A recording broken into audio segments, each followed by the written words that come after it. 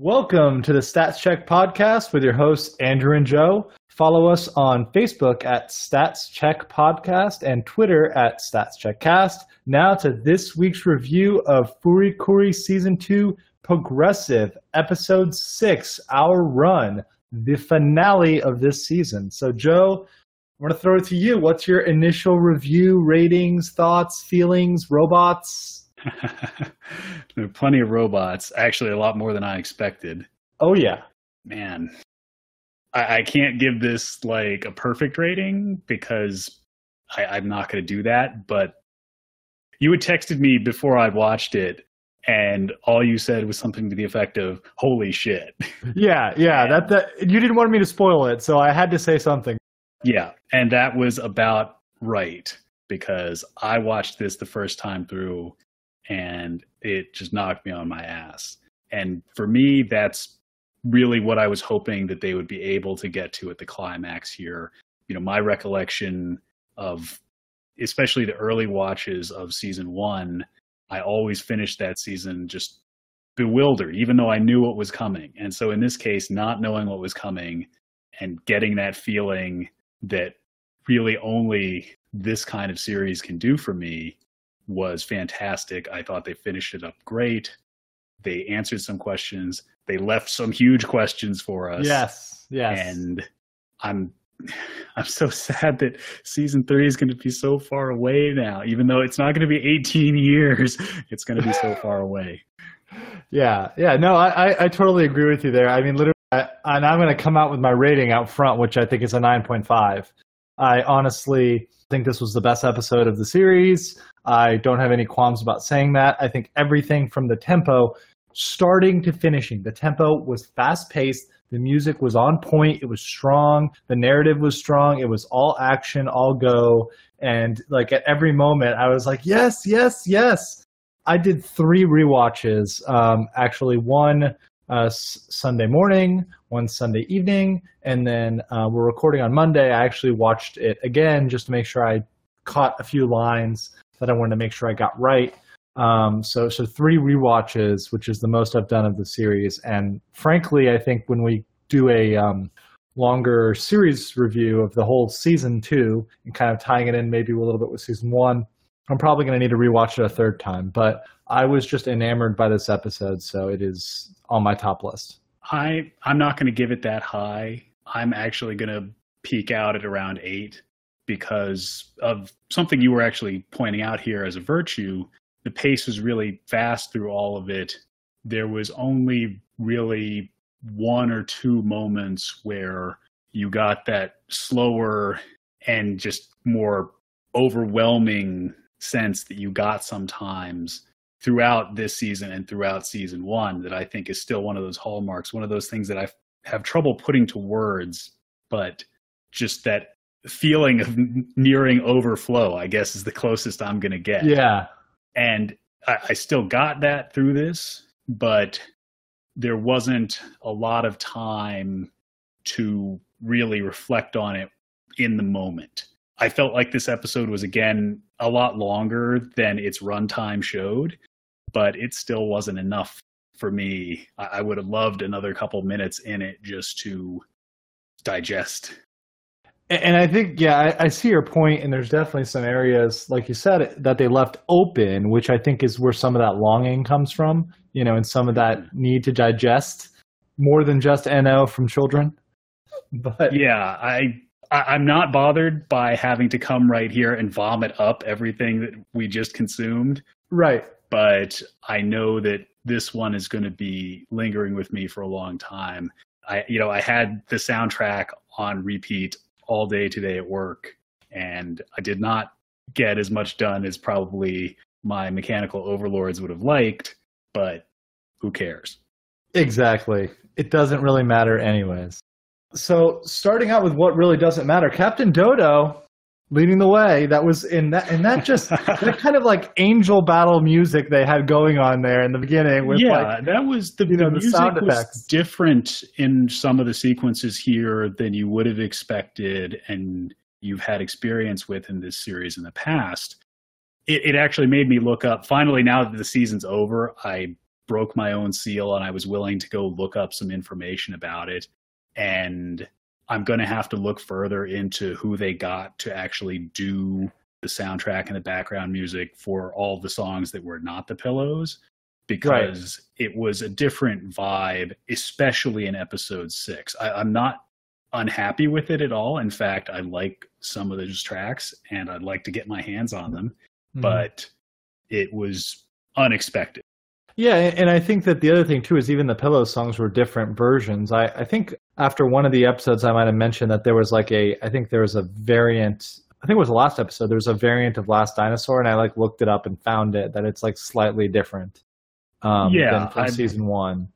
I'm going to confess I'm not really a good fan of any particular band at this point in my life, and so I didn't have an understanding of their discography, and one of the several hundred tabs I have open on my desktop now is exactly that. And so I'm going to learn some things this week coming up as I try to pick up where all of that came from. We can talk about it in the review. So definitely. But I mean, because you picked on Captain Dodo, I want to say his reaction there at the very beginning of just shit. I want that to be my reaction basically in any text message ever if something goes wrong. Right. I was feeling that. It's like, and then everything goes red. It's like, immediate battle stations because shit was getting real. Mm-hmm. So, you get the immediate, the fight there, and then the kind of spreading of, which I thought at first was due to the Medical Mechanica plant, but thinking about that whole scene in context was really like the coming of Atomosq, kind of his descent. That, and Haruko was ready for it. As we forecast last time, she had laid a trap there at the roller coaster, and we got to see it take shape. Right. So there were 2 shapes that I think were important out of that kind of sequence, and that was first the DNA helix, and then the birdcage. Right. So I mean, I think you get kind of 2 important symbolisms there. I mean, obviously humanity is symbolized by the DNA and in our mutual humanity, but also her wanting to trap Atomosq, and that even came back at the end when she sort of shoots the chains at him. So I think that was pretty strong imagery right there. It's funny. It's not like she's never met him before, and she has as much material as she would need, but the cage that ends up being constructed there is woefully insufficient. And she exclaims out as it's being devoured there, it's huge. He's a giant bird. That cage is not going to cut it. Giant bird. I mean, it literally didn't even fit like on his chest. I mean, I think he could have used it as like a talisman around his neck at best. Yeah.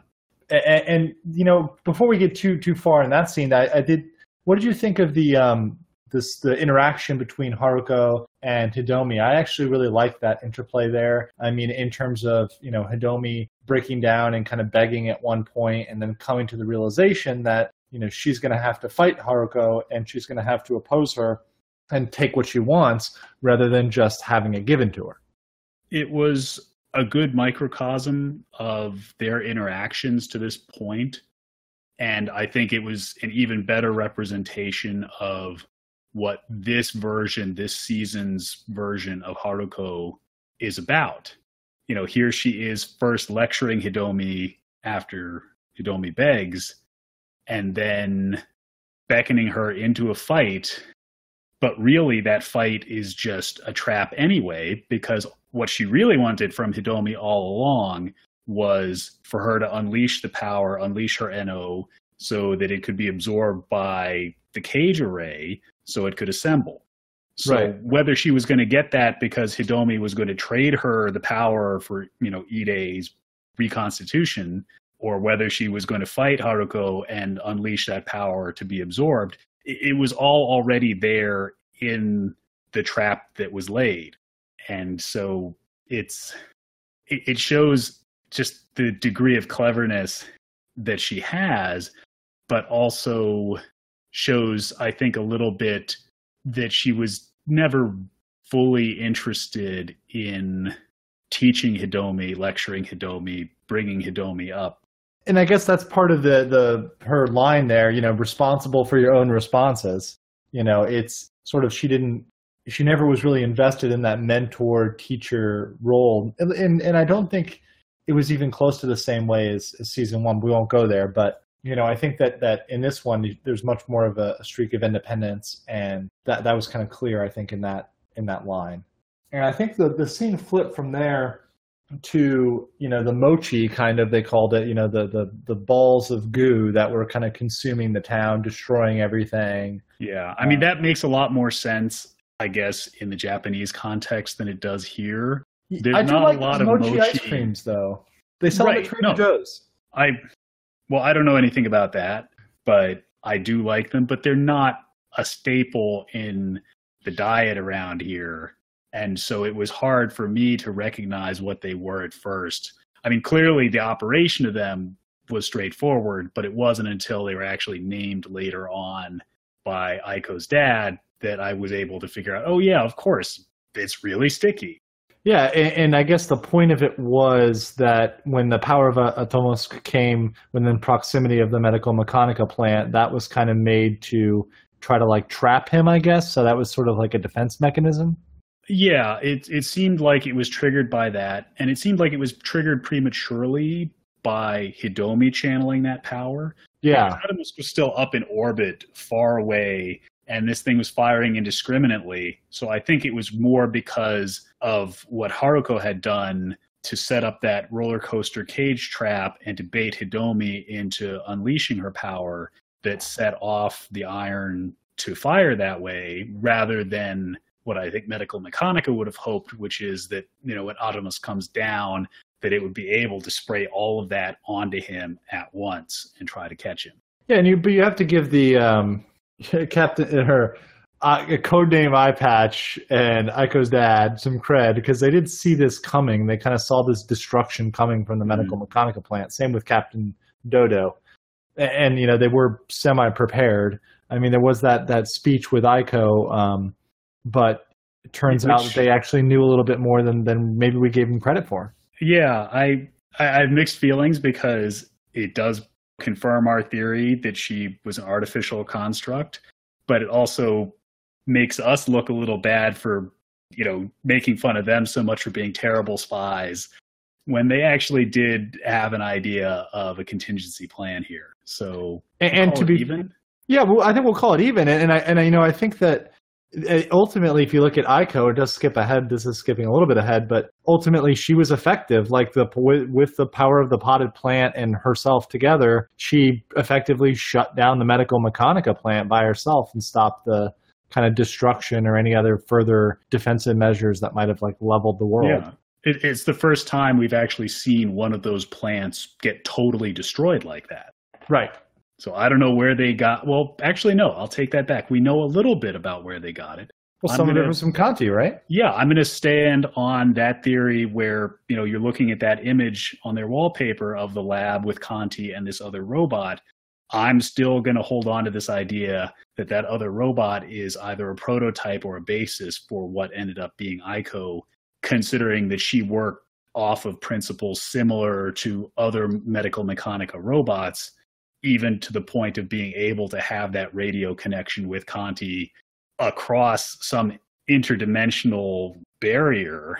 Yeah, I think that's, honestly, Joe, I don't think that's controversial. I don't think you have to stand on that point, because I think it was pretty clear, because like you said... Well, it's just she doesn't look like the thing that was in that image. That thing looked like a bare bones android, and she looks like a human girl. Gave her some just flesh. Happens to have some plant parts. Yeah. Gave her a nice little plant bow that was also an antenna, and then she fit in. And, I like that scene with, with her and Mori there, honestly, like she saves Mori from getting mochied along the way as he's just bouncing giddily through the short town. I took that the other way around. I thought he saved her from getting mochied. Check my notes. Oh, you're right. Yeah, you're right. It was that way. Okay, yeah. No, it's... Sorry, I'm so used to Aiko being the independent woman that I assume that she saved him. Right, and the only reason proactive for once, that wasn't being a pervert. The only reason why I think she was in any danger is because she was carrying like hundreds of pounds of stuff on her back. I mean, this also clearly shows off that she's not quite human because she's carrying a burden quite easily that is many times her size. Absolutely. Which is lost in that scene, of course. Somehow Maury's able to disentangle her from that backpack that included like a baseball bat, an umbrella, a giant onion stalk, just crazy things. Everything but the money.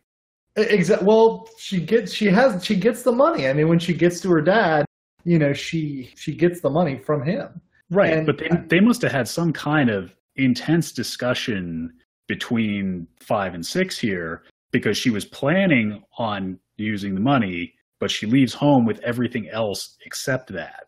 Yeah, so that's the question. I think that's the unanswered question, which maybe, you know, we had speculated at some point that there might be sort of a Nina Mori-esque solo episode, but I think the choice was made here to leave that off screen, to leave that mystery of Aiko for the 6th episode.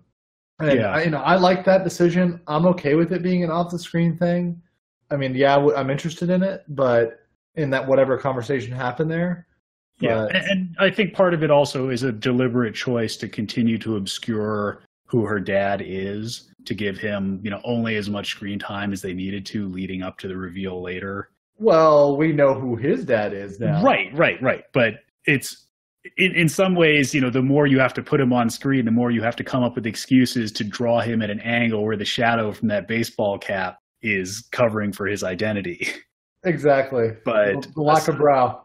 Yeah, but aside from that, for Aiko, we were right. I mean, she was trying to use the money, you know, as they put it, to buy her freedom, and she was left in a position where she had to make an important choice. Mm-hmm. And to be clear, she keeps the money at the end. Even when she's respawned and naked, she still got the money, right?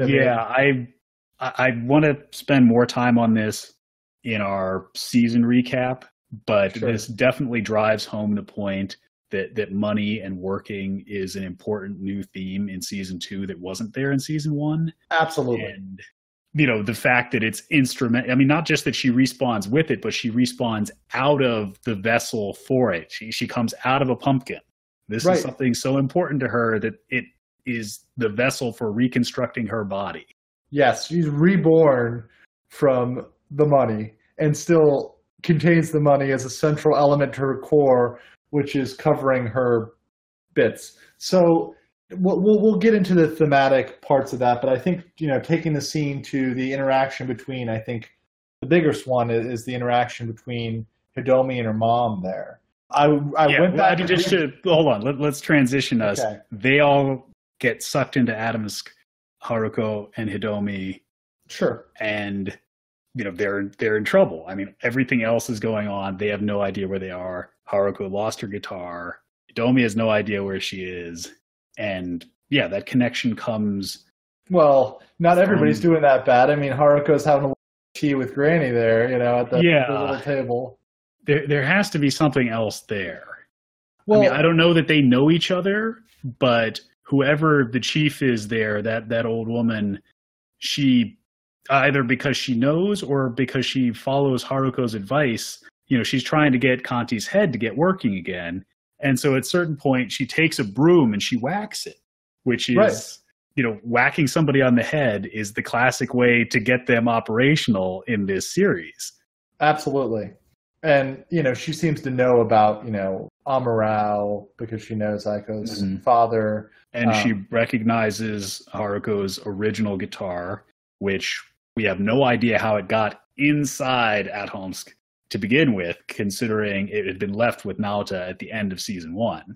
I mean, assuming that Atomsk can kind of spawn anything that's possible, but also maybe eventually Naota threw it away and it got recycled. You know, I mean, that's possible. Or right, but he hasn't been back to Earth. This bird has not, you know, darkened the skies of this planet, I'm assuming. Well, remember, the bird also consumed the satellite, and they could have been within the satellite within Atomos. Right, but it still got to space somehow. Right, right. But I'm saying they established there's like space elevators. There's a way for it to get to Yeah, space. Yeah. guarded by immigration authority security. Dude, if Codename Eye Patch can get through that security, I'm saying this is not top notch. No, I understand it. It's just that it means that Naota was involved in some other adventure, or at least that guitar left him and went on an adventure, end up in that trash satellite. And, it'll be very fascinating to me, and I'm not going to get into it, but to see where, season 3 takes that in terms of filling the bridge, being after or before this, because honestly, temporally, it could even be before this. And yeah, but let's be clear. I mean, season 2, we're now pretty sure is at least several decades after season 1. Clearly. I think that it's got to be decades afterwards, and possibly further in the future than even that. But if you're assuming that Amorau is Aiko's father's father, right, then it probably isn't more than 40 to 50 years. That would be a lot.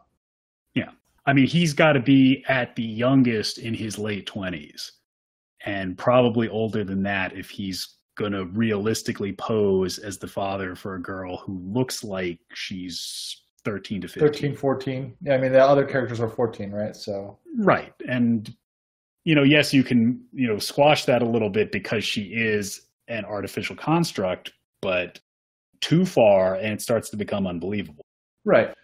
So slipping back to that conversation with the mother, that I think was pretty touching to me. Kind of was once again them coming together and kind of connecting in the sense. I was rewatching to see if there was any clues in there about the dad, and literally the lines is, he left for the factory and left the headphones. But, so it sounds like her father, quote unquote, was a human person, maybe a medical mechanica employee, whatever. But I don't think they have employees.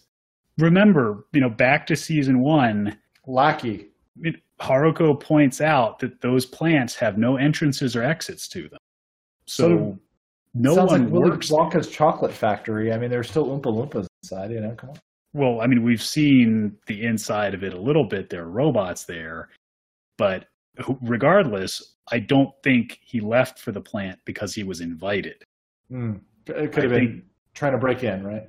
Yeah, some adventuring. Yeah. So that leads me to believe that the father is a human figure. But, once again, the nature of Hidomi as part robot or having a robot nature kind of obscures that to a certain extent, where she still, is clearly, if she needed to be inhibited from becoming a robot, then clearly that's part of her DNA, so to say. That's what was keeping her from going all the way through puberty, right? Yep.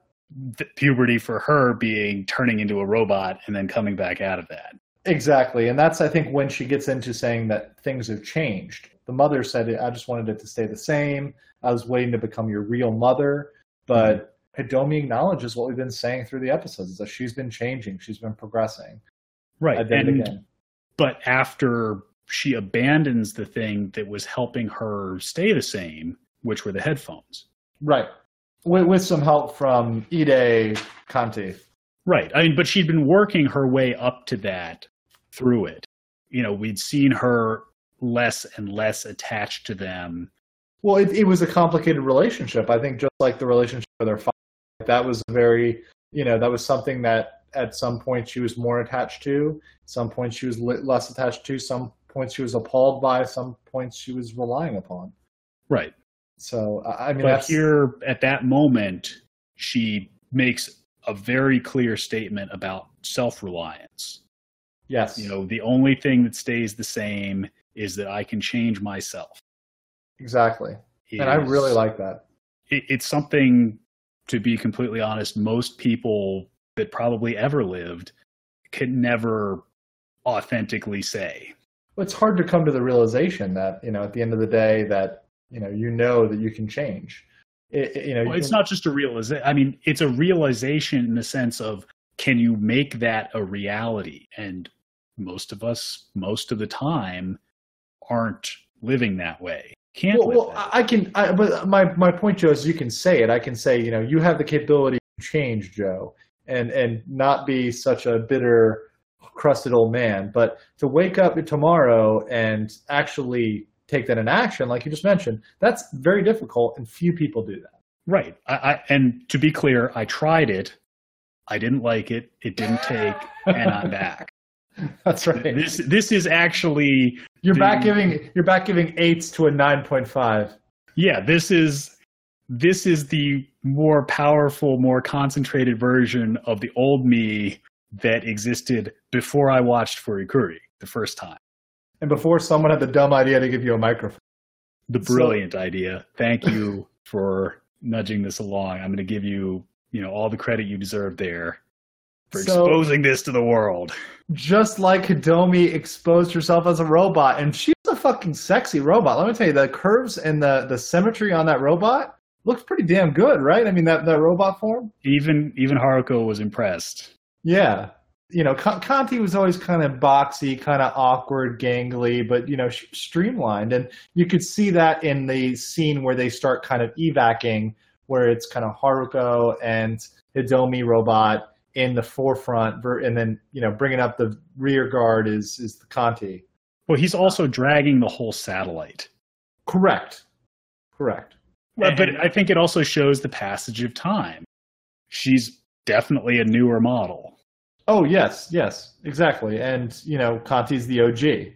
So, you had that scene where they're kind of going through the, I guess, nether Atomos space, trying to find a slip to reality. And Haruko is continuing to behave as, we've come to expect her to, even though she's encouraging Hidomi and, the currently silent Ide to go along with this.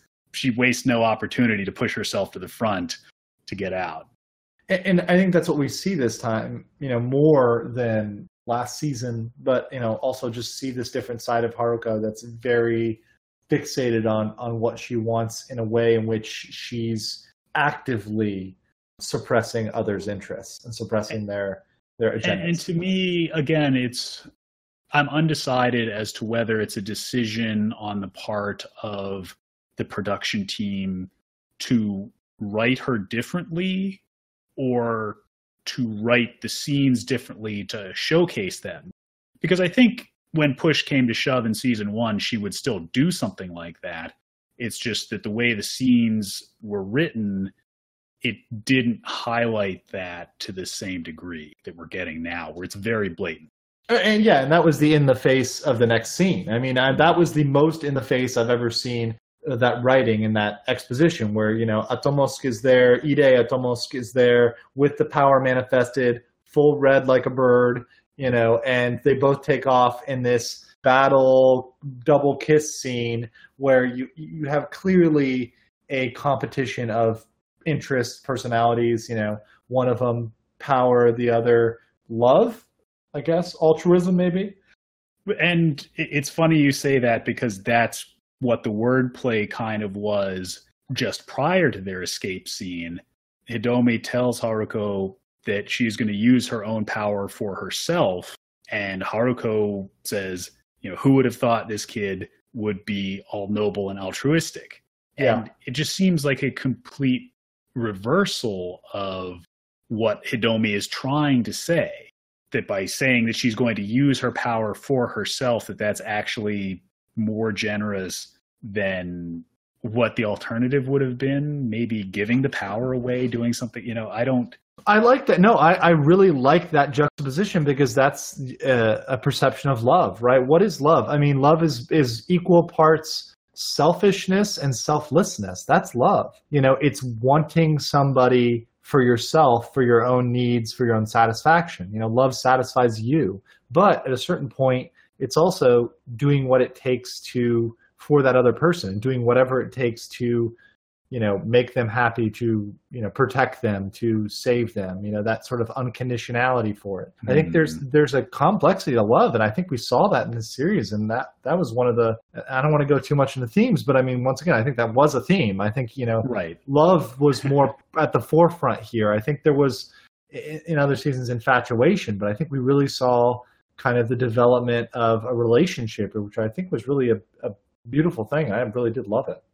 I didn't come loaded today to discuss or break down a typology or hierarchy of love and how it could be directed at different things, whether they be humans, robots, superhuman birds, what have you.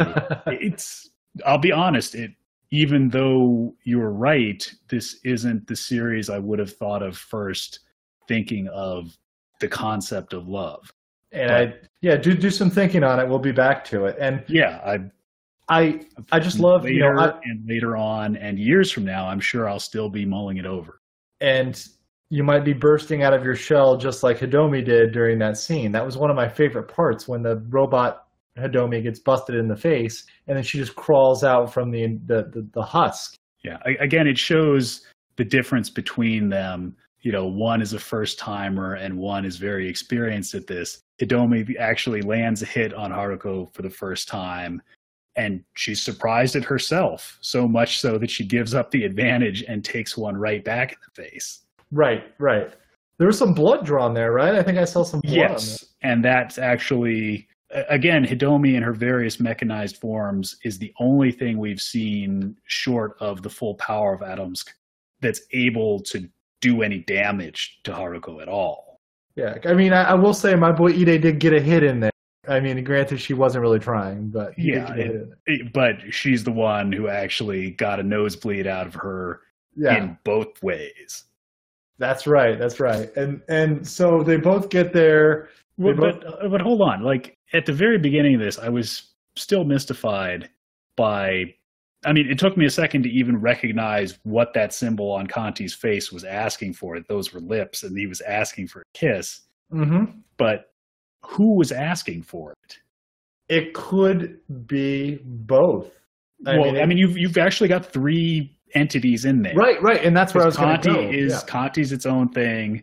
Ide was in there. Mm-hmm. Atomsk was in there. And I guess the other thing, too, is... maybe there's a little bit of Jinyu juice in there too, and I know Jinyu was where we end up. Jinyu was technically inside of was consumed by Haruko, but I mean ultimately she spawns out of the Atomsk juices that she vomits up. So kind of a merger of those two. So yeah, I hate to put it this way, but I feel like this is trying to dissect the third impact multi-body problem. Yeah. Who has to be involved, who is where in order for this reaction to take place that we end up seeing on screen. I don't know, but that's what I'm wondering, is where did that invitation for a kiss come from? Because it doesn't seem like any of the three main people that we're thinking of there that those two characters would even be looking at in that way. Ide doesn't seem like the kind of guy who would try that. Atomsk otherwise has been largely aloof, and Kanti was always really shy on his own. But I think that's the merger, because I think we saw that in season 1 too, when when Naota and Kanti were together, they acted. I mean, it was obviously bold, confident. So I think you have obviously Ide's romantic interest, and then the confidence and the power and the assertiveness of Atomsk. And then, Kanti's robot body. I mean, his personality aside, I don't think much of his personality came out in this. Right. And I'll let this go for later, but I do want to stick a pin in it right now to say it makes me call into question what the source of the season 1, episode 6 confession was as well. Because it's coming out of Naota's mouth, but... up until that exact moment, he'd been invested with the power, marked with the sigil. Yeah, I don't want to get into that. I really don't want to get into that because that has ramifications. We will discuss that because I'm just paying you back for catching me flat-footed about love here, which is something I'm usually ready to expound upon for ages. Well, you had that beautiful speech. I really loved it. I didn't get all the words down to it. It was a longer speech, but Jinyu's, kind of words coming out as Ide's respawned. It was the same one from episode 3. It's just that Ide was not paying attention to it. Yeah. Okay. And of course, before that all happens, I think there's the important interaction between Haruko and Atomsk in a kind of humanoid form there, where she tries to capture him. She can't do it. She says, I've been chasing you. You're refusing to be mine. Why won't you look at me? I mean, that, once again, comes back to her interests, and she punches and fights him as much as she can, but she can't beat him down. And ultimately... Well, I think at that point, those aren't her real punches. That's just her frustration. I mean, she's already lost at that moment. I don't think it mattered, Joe. I don't think that if she gave a real punch, it would. No, I agree, but I think it shows that she had already mentally surrendered. Her scheme, which was otherwise quite clever, unraveled. Her most powerful attempt to shackle him there was dissolved. I think the rest of it was just her trying to come to grips with that.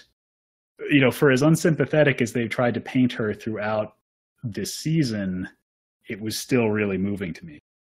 Well, it was, and I identified it with it too. I mean, that just, and I brought this up last episode because it's deep and it's personal. But once again, when they brought up the line, she's, and I'll recite it, but the fact that you can't catch it, can't reach it, makes you want to chase it, makes you want to go after it more, And I think that's that frustration of knowing she's chased it, obviously for decades now, at least minimum, even if you're just talking from season 1. And clearly, because she hasn't physically aged in that time, you have to imagine she could have been doing this for much, much longer. Right, and we don't know whether the next series is in there and what she's that. So, it's possibly a infinite chase. I mean, that's one of the things that could be going on here. I'd be willing to accept that. And I think that we do see that, but I think the interesting thing is when Atomos, kind of relents there and like hugs her, and then we get the kiss. That's definitely a different interaction than we saw previously. Yeah, but we knew afterward that when he leaves that presence, the figure there that's remaining is Jinyu. Right, which made me question what really was the one that kind of hugged and sort of kissed, and was that part Jinyu, like, in her empathy and understanding and saying, look, I'm part of you, I love you, that being there. Right. And also perhaps her standing there waiting for Haruko to go through that episode of utter frustration as well, and not answering her, not gesturing her in any way. Mm-hmm. Yeah, that just to let her come to grips with it. That was very powerful, and I think that kind of scene too, with Amtos leaving and her being there, kind of just smiling, and they even come back. They kind of look at each other and then they embrace again. So Haruko kind of accepts that. Yeah, it's something that she only does with Jinyu. I think it's something she only does with someone who's roughly her equal. Right. Everyone else she will play some trick on, use some clever turn of phrase to evade, but with Jinyu she's willing to cry on her shoulder. And maybe that's because she's part of her. She's from the same essence at the very least. And, so she can identify with that struggle and that desire for Atomsk in one way or another. But they don't stay together. No, they don't. They split up. One's got 4 wheels, one's got 2, right? Yeah, so, and in classic form that we would have expected for Jinyu, she just drives off without a word to anyone else, in that stoic sense that we've come to expect her caricaturing to. She's also got her sunglasses back, so she obviously, they repoed those. They were lame. They were lame. Of course, Haruko would let them. They were the best. So, I think after that scene. Oh, right. And I didn't want to waste the opportunity. I realized at that moment that I had neglected to notice something very important. What, the fact that my boy Ide was naked? No. Although nobody was particularly shocked or dismayed by that.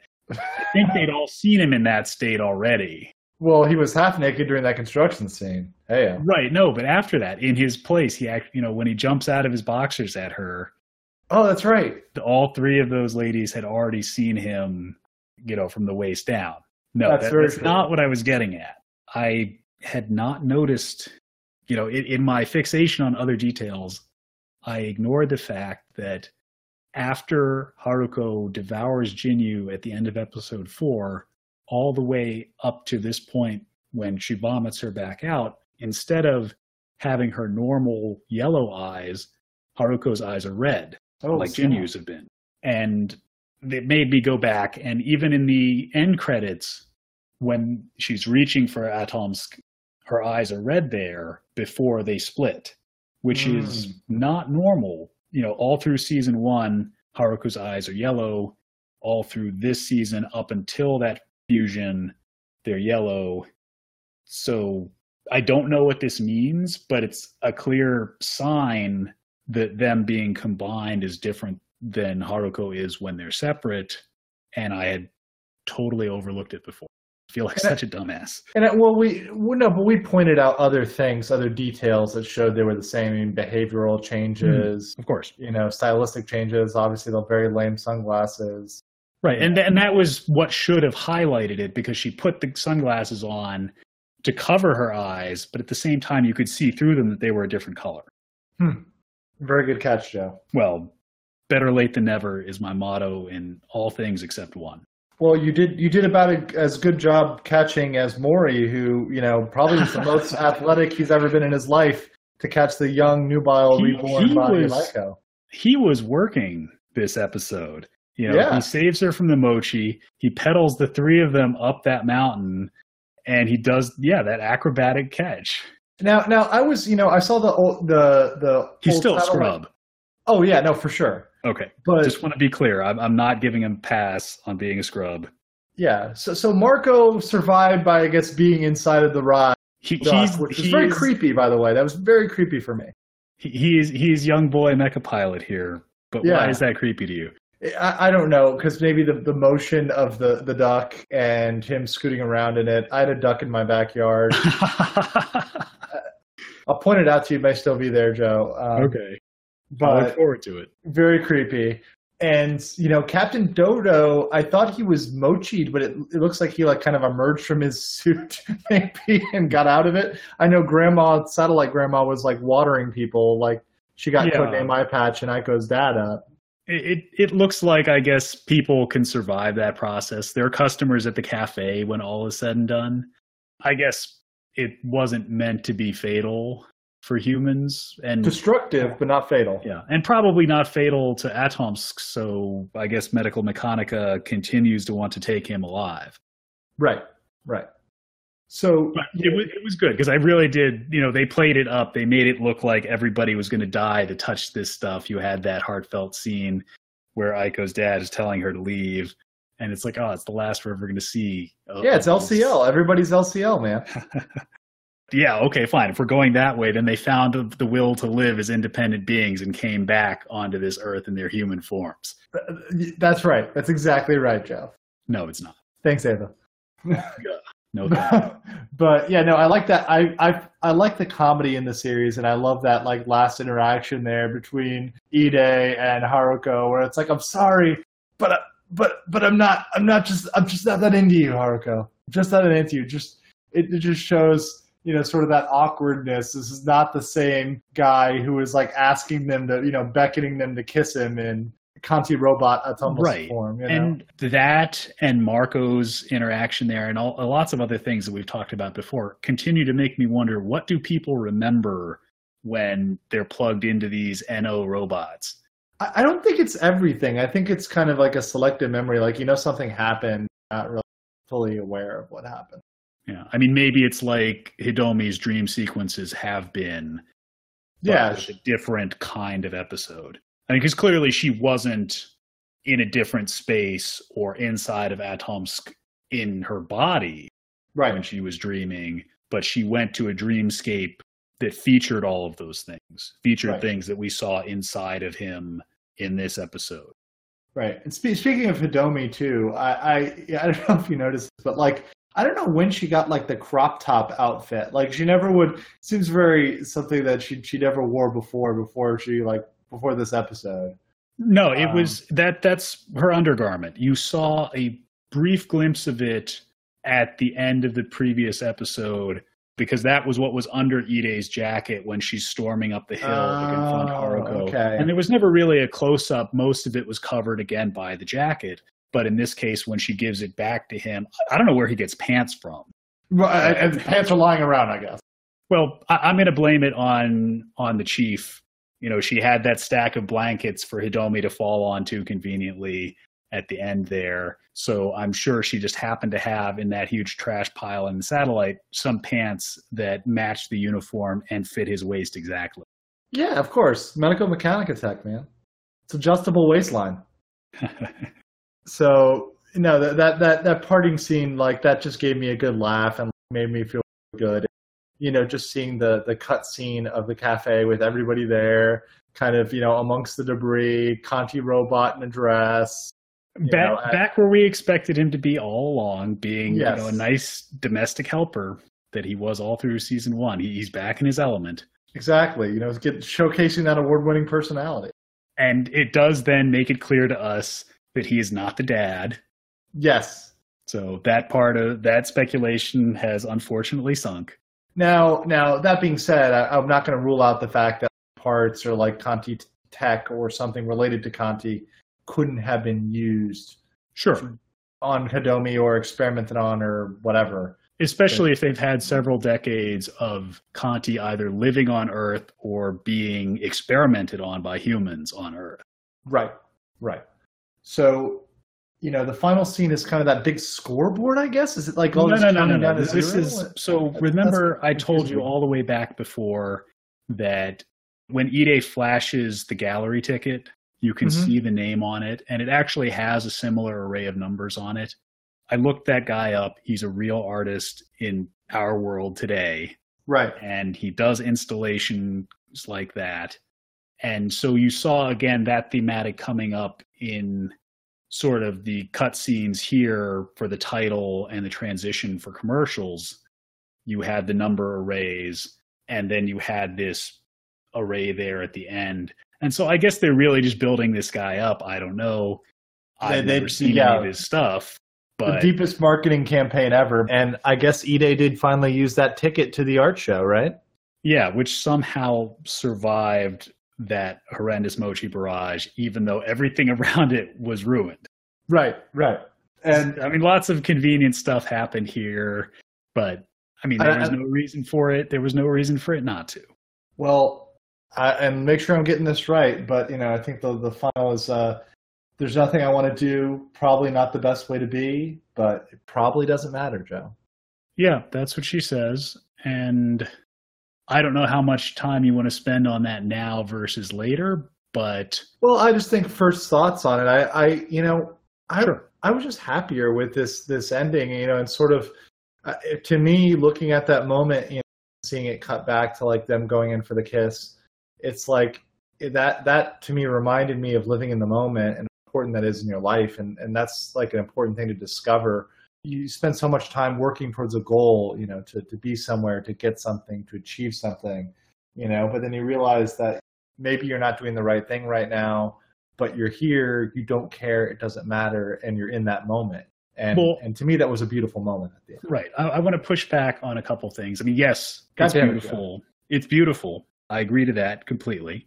But I think, you know, she shows some wisdom by saying it's probably not the best, and it's probably something that doesn't matter. Right. No, I like absolutely saying it doesn't matter. It probably doesn't.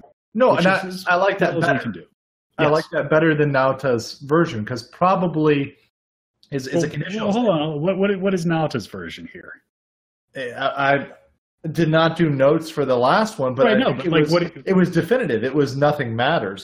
Actually, right? I mean, it was not probably nothing matters. I don't remember anything like that. Okay, maybe I'm not. But no, I mean, because remember, he's the one that's left behind there at the end. Or was it nothing interesting happens here? Right, but that's at the beginning. But I'm just saying, nothing is a total statement. You know, nothing versus probably nothing. You know, of course, probably but not. He's younger, and it's the beginning of the series.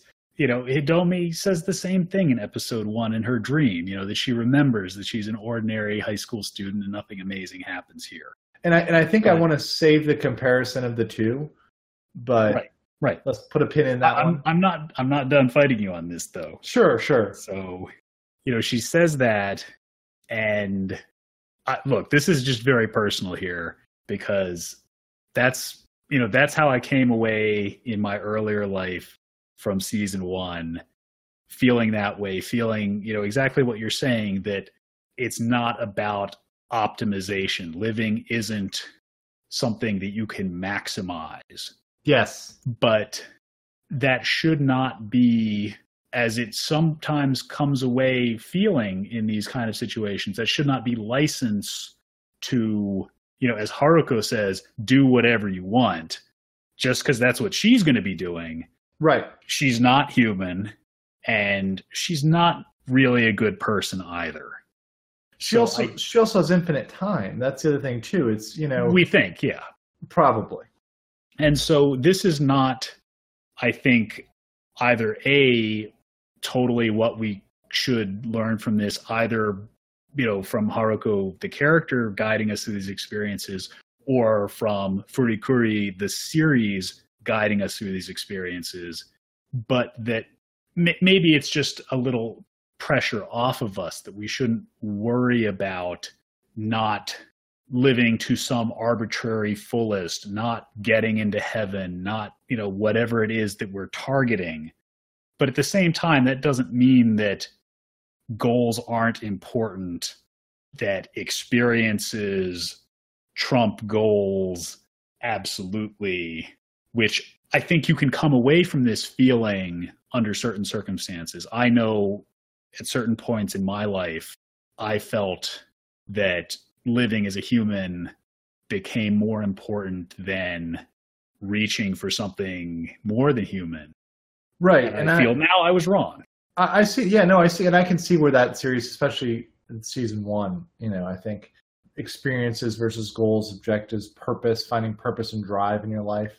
And I think that this series, and the way it wrapped up, I just think it highlighted change over time. I know you're going to shoot me right now, but progression, I think that's where it is. I think it showed positive change. The characters from episode 1 to this beautiful moment they have together and the place they are individually. Ide as an individual, Hitomi as an individual. A lot of the other characters have... I don't know. Ide still strikes me as kind of a doofus. Now that we're full done with this season. But I still think he's grown a little. He's become a little bit more mature. He's gone through certain things. He's not perfect. He's not, being a doofus is part of his attractiveness, I think, especially I think Hidomi's eyes. He's very lovable. Sure. That's actually not the part that I was going to come down hard on. His awkwardness is part of his charm. I think the greatest flaw I see in him as a character, as a person, as a character, not as a fictional character, is his propensity to be over serious. Right. He's dedicated to his job. He's really intense when he comes to a commitment. He's gonna protect Hitomi. He's gonna confront Haruko. Meet me up on the school roof. Everybody else stay out of this. I'm gonna bellow like a bear and swing my bat. Can you identify with that, Joe, at all? I can identify with having somebody come at me that way, and I can tell you that it's not a great look.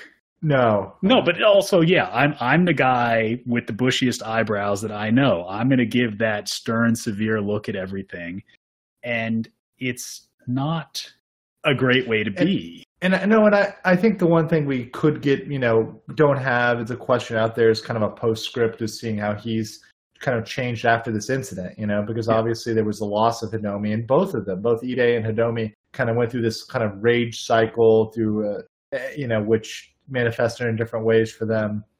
He got super serious, attacked Haruko, pregnant Haruko.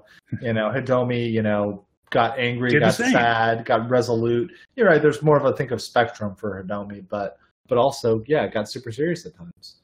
Yeah. So you saw a lot of change, but I think the moment where they were at the end, I think you could see they grew. They grew a bit, and I think that their priorities did kind of get realigned in a positive way. They'll be good for each other. I think so too. And you could see even as he was being a doofus and saying that dorky stuff to Haruko, you know, Hidomi kind of coming up and going for his hand, you know. Yeah, yeah. She kind of, well, she's entertained by it, you know. She's right, but she also can like bring him down off of that. Yeah, it's just, you know, coming away from this, I don't want myself or our listeners to take away, you know, that last line by Hidomi as the most important one. I think for me, it's her earlier line in her conversation with her mother that shows the greatest wisdom for how to live. You know, again, the one about the only thing that stays the same is that I can change myself. I agree with you, John Nacho. I think that was one of the biggest for me. That personally to me has been very, very important to my life generally. I think, you know, when I think about what resonates with me in real life, that line there resonates the clearest, you know, and it's something that's difficult to come to. And just like Hidomi had to be at her end there, you know, sometimes change is something that only comes, and I've read this somewhere, you know, when you have like a fear or a pain or almost a feeling of you're going to die unless you change this. Things are going to go catastrophically wrong unless you change this. And then snap, you change it. So, I don't know if that's a great way to approach it either. Oh, no, but no, I don't know if that's a great way to approach it. But I'm saying that that's usually what prompts change. Sure. You know, that typically when people change and you look at the circumstances in which they change, it's usually when there's a threat. Yeah, the force of necessity. I get that. Yeah.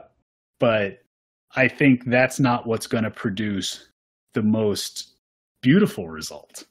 No, and I think that's the beauty of this is that, you know, she came to that realization. You know, and Haruko, I as much as she's been naughty this season, is still my favorite character through all of this. You know, she's not running out of necessity. She's not going through all the things she goes through because she's going to die if she doesn't. That's not her motivation. You know, she living out change, her life. Though. She's static, and maybe this is something. No, that is not true. We spent so much time highlighting the differences between season 1 Haruko and season 2 Haruko. Whether I like it or not, she is different. Between the seasons, and I think that's something we should definitely hit in our season review. I kind of want to bring this around and start wrapping it up, Joe. I know that's a lot. It's hard to wrap it, but if we don't, we are just going to start the season review here, and we shouldn't do that. I need more time. You need more time. Everybody needs more time with this episode. This is an episode that I would recommend everybody watch more than once. I think that if you've liked the series as much as we do, if you care about it, you know, you're going to end up watching it through and kind of watching this episode. But if you have to watch one twice, this is the episode to watch twice. Yeah, because definitely you're going to overflow the first time and you're going to need more time to digest it all again. Hopefully you don't vomit up any robots. If you do, slide right into our DMs. I want to hear all about it. And with that note, thank you for joining us here on the Stats Check podcast with our review of Furikuri Season 2 Progressive Episode 6, Our Run. We will see you for our season review shortly. Thank you, everybody.